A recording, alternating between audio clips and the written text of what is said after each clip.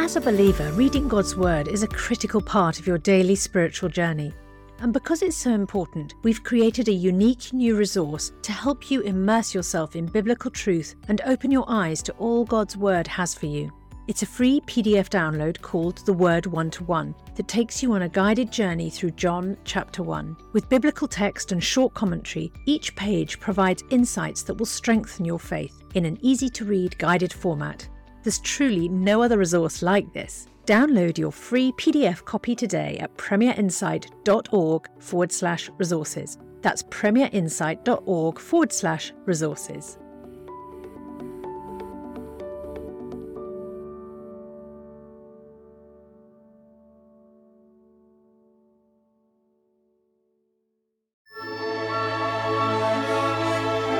The C.S. Lewis Podcast with Alistair McGrath. Thank you for joining us on the show that brings you the thought and theology of C.S. Lewis. I'm Ruth Jackson, and before I introduce this week's guest, just a quick reminder to head over to our website, premierunbelievable.com, to find more shows, articles and resources. And if you register or sign up for our newsletter there, you can get yourself a free ebook. But now for today's show. On Friday the 19th of May, the evangelist, apologist and author Tim Keller died following a decline in his health after being diagnosed with pancreatic cancer in 2020. Christians around the world took to social media to express their gratitude for Tim and the impact of his work on their faith and ministries. Many people said that they thought of Keller as a modern-day C.S. Lewis. I'm joined today by Colin Hanson, Editor-in-Chief of the Gospel Coalition and Executive Director of the Keller Centre for Cultural Apologetics. Colin recently wrote a book entitled Timothy Keller, His Spiritual and Intellectual Formation. We spoke at great length about his book and the impact of Tim Keller on the Unapologetic podcast, so I'll make sure that there are links to this conversation below. But our focus today is on Tim Keller and C.S. Lewis.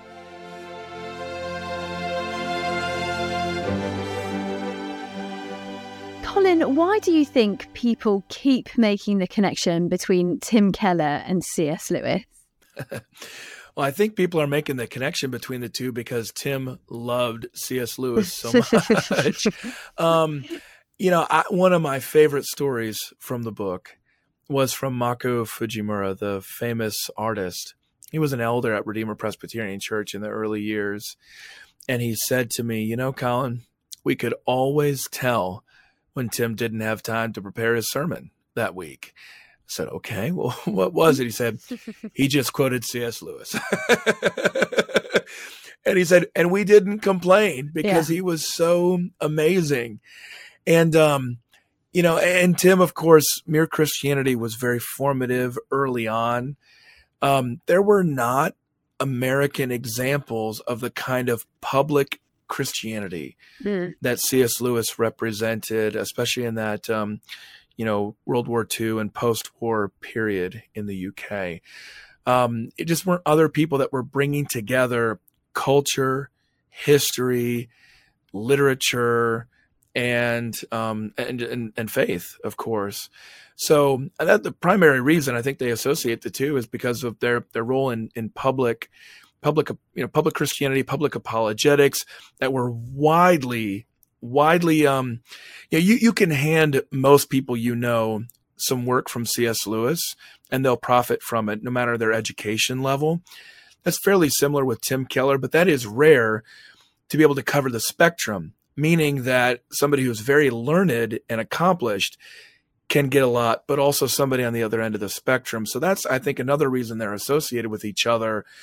But the final thing I do think is interesting, though, is that in many ways, they really don't have much in common. I mean, theologically, they're coming from very different traditions. The kind of Anglicanism that Lewis practiced versus Tim Keller's Presbyterianism. Of course, Tim did not engage in any fiction, the stuff that Lewis is most famous for. Tim was also a professor, but he was a professor of ministry. It wasn't academic in that sense. So just a lot of the projects that Lewis engaged in of high academics, you would never associate with Tim. So I do think it's interesting how much we closely associate them with each other, despite the fact that they were really different in substantial ways. And so would you agree with the many people actually, certainly if my social media is anything to go by, who have hailed Tim Keller as the modern day C.S. Lewis, or a modern day C.S. Lewis? I mean, I would say no, just because of that literature part there.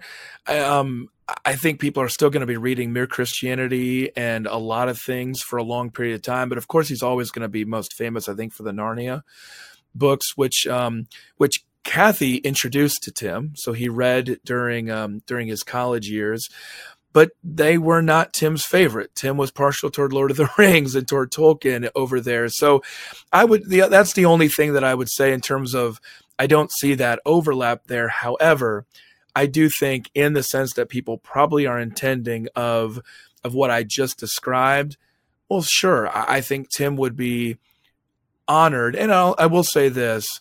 There's a moment I talked about in the book, and I actually have a friend who was, there as an eyewitness of this scene. Tim had been invited over to do the Oxford mission, and he's walking through Oxford, and he's seeing the lampposts, and it starts to snow. I mean, he very clearly did think. I mean, he drew the connections in there. It was almost like the Lord was sending the snow as a kind of anointing there. So he was very conscious of it. He loved doing those Oxford missions, in part because of how it made him think of Lewis. I mean, obviously, as you say, there are some significant differences. But why do you think that Tim Keller has, like Lewis, been embraced by Christians across theological and denominational spectrums, as well as being able to appeal to non-Christians? Because that definitely is one similarity that they have, isn't it? Oh, absolutely. So Tim made a decision when he went to New York City that was significant, and I think unspoken or just unknown to a lot of people. He said, we are going to focus on those things that separate Christians from non-Christians, not those things that separate Christians from each other. So what you get in Tim Keller, along with C.S. Lewis, is this mere Christianity, a defense of the essential aspects of Christianity, not of every single different detail in terms of denomination. So, for example, I don't know if C.S. Lewis wrote about baptism. Somebody out there is going to know, and they're going to send me an email. I don't know if he wrote about baptism, okay? But the point is, I never even think about what Lewis's views on baptism would have been, about infant versus, adult or whatnot. I don't even think about that. Well, Tim did have views on baptism. He was a pastor, after all, but he didn't write a lot about it. You don't see much out there about it. So when you look at his books, you listen to his sermons, there really is a mere Christianity kind of approach. I will also say this. Tim saw himself as wanting compared to Lewis in one key regard. He said to me many times about an assessment that somebody had done at some point of Lewis's writings. And Lewis's writings, probably in part because Mere Christianity was written for radio during the war, Lewis was the genius of geniuses, going back to Jesus, the true genius himself, of imagery, of word pictures, of helping people to visualize what he was saying. And when you compare Lewis to just about anybody else, including Keller, Lewis packs his writings densely with imagery. You can see it's so vivid when you're looking at him. I think another person, I'm speaking out of turn here because I don't know for sure, but another person who's so good at this was Spurgeon, of course. And Tim learned a lot from Spurgeon as well. Whitefield was fairly good at this as well. But Lewis was especially gifted. And so Tim wanted to be that way. He wanted to work that way. By the way, Jonathan Edwards was also this way. So Tim was very conscious about how when you're speaking, when you're writing, you're trying to evoke other senses, including your imagination and your vivid, being able to picture these concepts. So Tim, clearly was so indebted to Lewis, but naturally would have seen himself as wanting in comparison. So I suppose in some ways it wasn't just his works that inspired Tim Keller, it was Lewis's approach to reading and his sort of approach to using different imagery and things like that. Yeah, I was very conscious on Tim's part of wanting to emulate what he thought was a very effective way of communicating. I think so much, a lot of preaching and teaching remains very abstract. The reason Lewis is so widely read still today is because he could appeal to abstract thinkers, but also to concrete thinkers. And I think that's similar to Tim, and it's because of the use of this different imagery. Mm. And Lewis was really significant for Keller in terms of helping people to identify the reason to believe in God, wasn't he? I read something where it says that, in fact, he called C.S. Lewis his patron saint, and he said, sort of quoting C.S. Lewis, he said, don't believe in Christianity because it's relevant, though it is. Don't believe it because lots of smart people believe it, though they do. Don't believe it because it fulfills your needs, though it will. But believe in it because it's true. And that was obviously quite an important thing for Keller as well, wasn't it? About Christianity being true. It was. And, I just did a recent interview with a convert named Molly Worthen on my podcast, Gospel Bound. And Lewis was instrumental in her coming to faith, as was Tim. And when you look at Tim's book, The Reason for God, it's much more Lewis-esque in the sense that it's offering very kind of intellectual reasons. But through his work on cultural apologetics, Tim came to see that we need to be branching out and perhaps not focusing quite as much on those reasons for believing as we had in previous generations. But Molly made such an interesting observation. It was Lewis's space trilogy that first unlocked her interest in the gospel. And that's a work of cultural apologetics. But then it was N.T. Wright's work on the resurrection that she came across through Tim that helped to convince her that the resurrection's, the biblical account of the resurrection is the only intellectually satisfying explanation for what happened. What an amazing combination of cultural apologetics and rational apologetics that Lewis embodied, that Tim embodied, and I think is a good model for us to continue to embody today. Before we rejoin the rest of today's podcast, I have a very special offer for you to help you have an even more meaningful spiritual experience this Easter.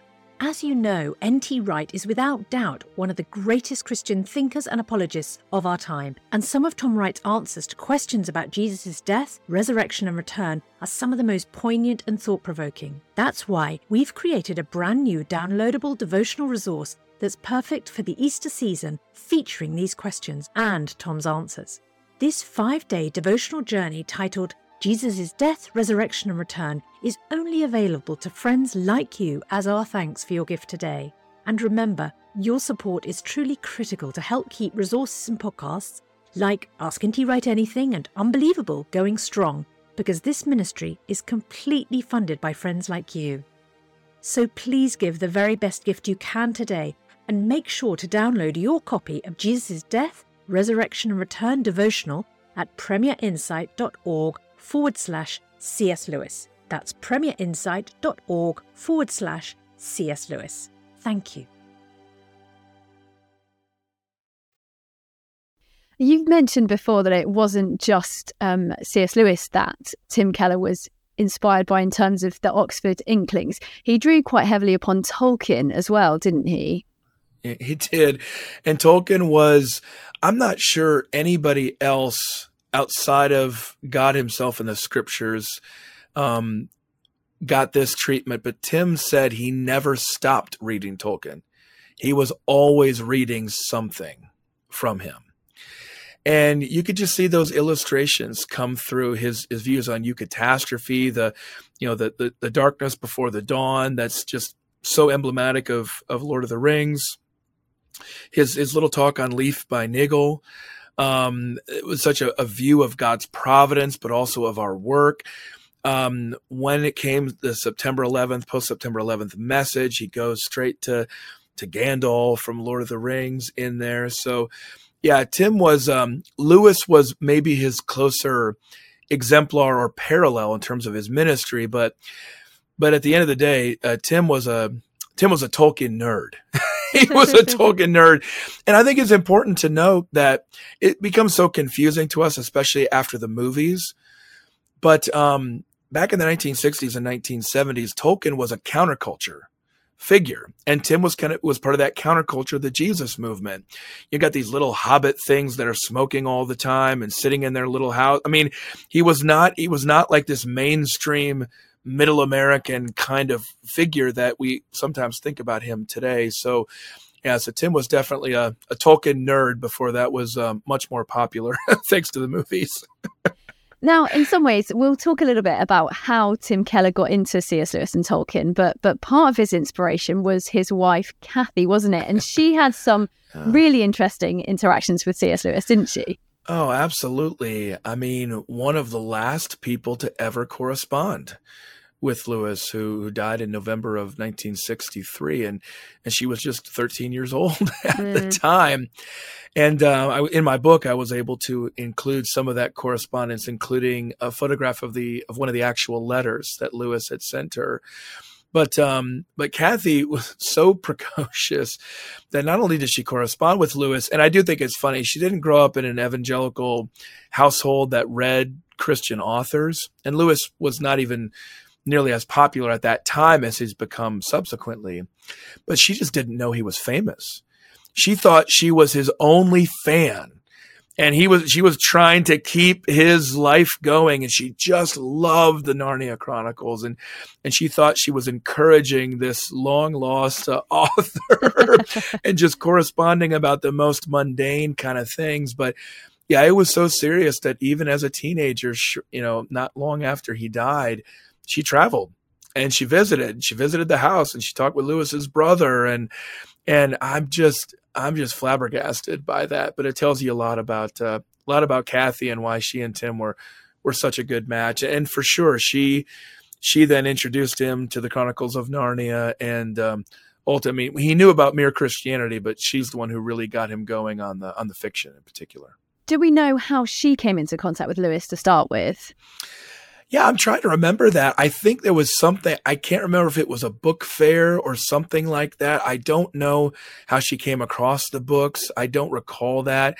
You'll have to have Kathy on the show. She can tell you the full story there, but it must have been through something school related, because she just wasn't aware of anybody else who was a fan of his. So, no, I don't know. And I don't know how she decided to undertake. I mean, I'll say this. I was in third grade when I read the Chronicles of Narnia, and it felt like an experience that I've never had before and never had since reading. So I can only imagine what she must have felt like when she read them, and a personal connection to the author and a desire to reach out and to thank him for him. Yeah. And I think it's fair to say, isn't it, that it had a very significant impact on her life and her theology. Oh, absolutely. It was similar to Tim in the sense of showing them the credibility in a world of skepticism toward rational and evocative Christianity. Because neither one of them followed exactly the kind of Christianity that they grew up with. So they needed mentors, even just literary mentors, and Lewis became that for them. And do we know if there was a particular book or quote or Lewis argument that Tim kept returning to, and if so, why? That's a good question. No, not that I think of. It was so wide-ranging. Because I know that with Tolkien, because you can go back and you can see the Eucatastrophe, you can see Leaf by Niggle, you can see them come through again and again.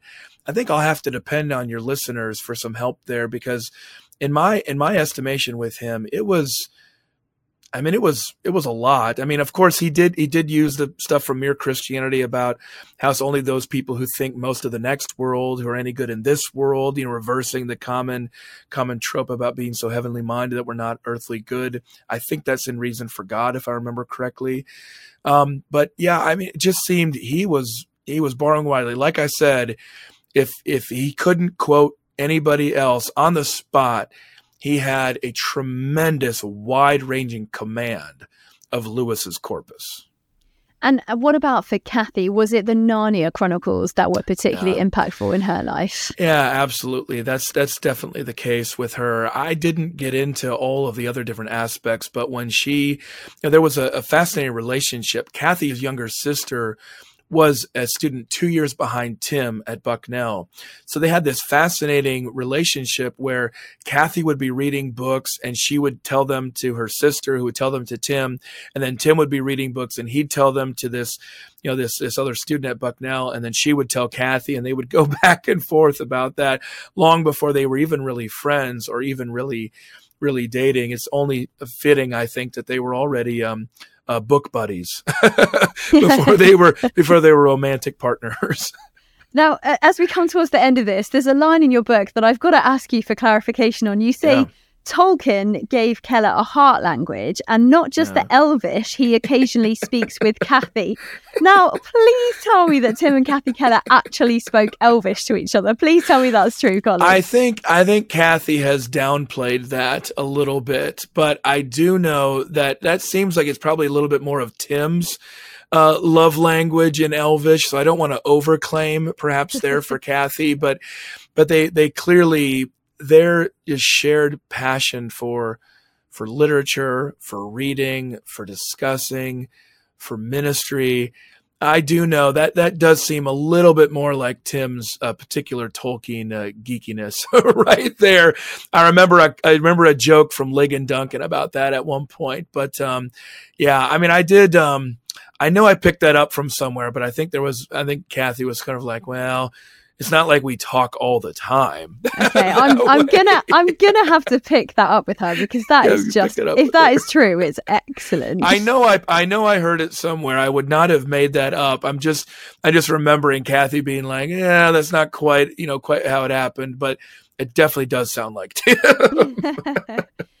Now, obviously, C.S. Lewis has maintained such intellectual credibility even among Christians 60 years after his death. Do you have any thoughts about why that's the case? Because obviously for Tim and Kathy Keller, that's very much the case, isn't it? Yeah.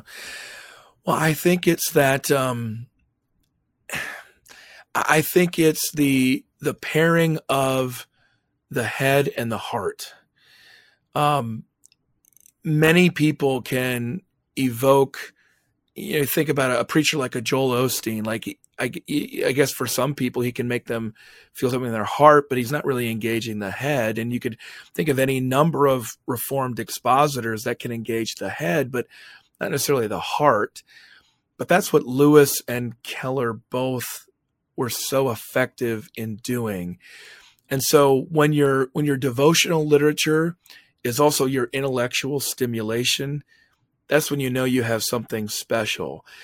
And I think that's exactly what, or not exactly, but I'm sure that's some of the experience of what Jesus evoked in his followers and the crowds of, wow, this is a man speaking with uncommon authority. What did he mean by that? Because he understood the scriptures, but he also understood people. And, he could engage in any kind of argument and always defeat the other side in the argument. But he also outpaced everybody else in his love as well. And he could penetrate to see the soul. I think of course, that's the Savior that we worship and that Lewis and Tim both worshiped and now see face to face. I think some of that gifting is what we love about them, is that they could speak to the heart and the head at the same time. That's really special and a good standard for the rest of us. I mean, I know Tim Keller would definitely not put himself in the same category as C.S. Lewis, but we can, because we're not him. Do you think there's going to be a sort of similar legacy 60 years after Keller's death of people reading and going back to his arguments and his sermons? I certainly think so. And the only difference will be that in some ways, fiction holds up over time better than nonfiction does.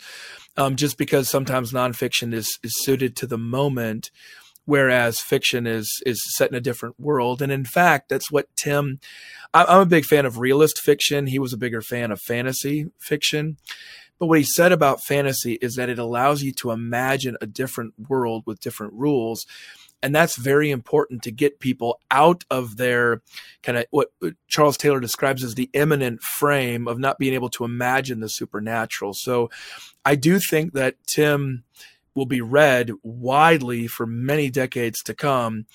But, Lewis and Tolkien will have a special place just because of the way their art seems to, well, of course, the language here is it steals past the watchful dragons, right? So, I mean, I have friends who read Lord of the Rings, and they read the Chronicles of Narnia and have no idea any of the Christian background on them, whereas a little bit more in your face with Tim. So again, that's probably the main difference that I see, but no doubt I don't know which books of Tim's are going to be read.